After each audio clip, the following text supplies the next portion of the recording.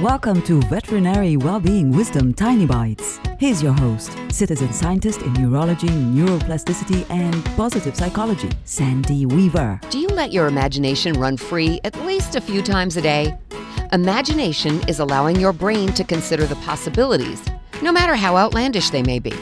It's very easy to get caught in the rut of doing things the way you always do them and reacting the way you always react. Today, try to give your imagination free run of a few decisions and see what happens.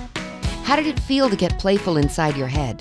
How did what you thought you'd do change when your imagination was in charge? And how did it turn out? Let your imagination run free. That is where fun and personal growth live.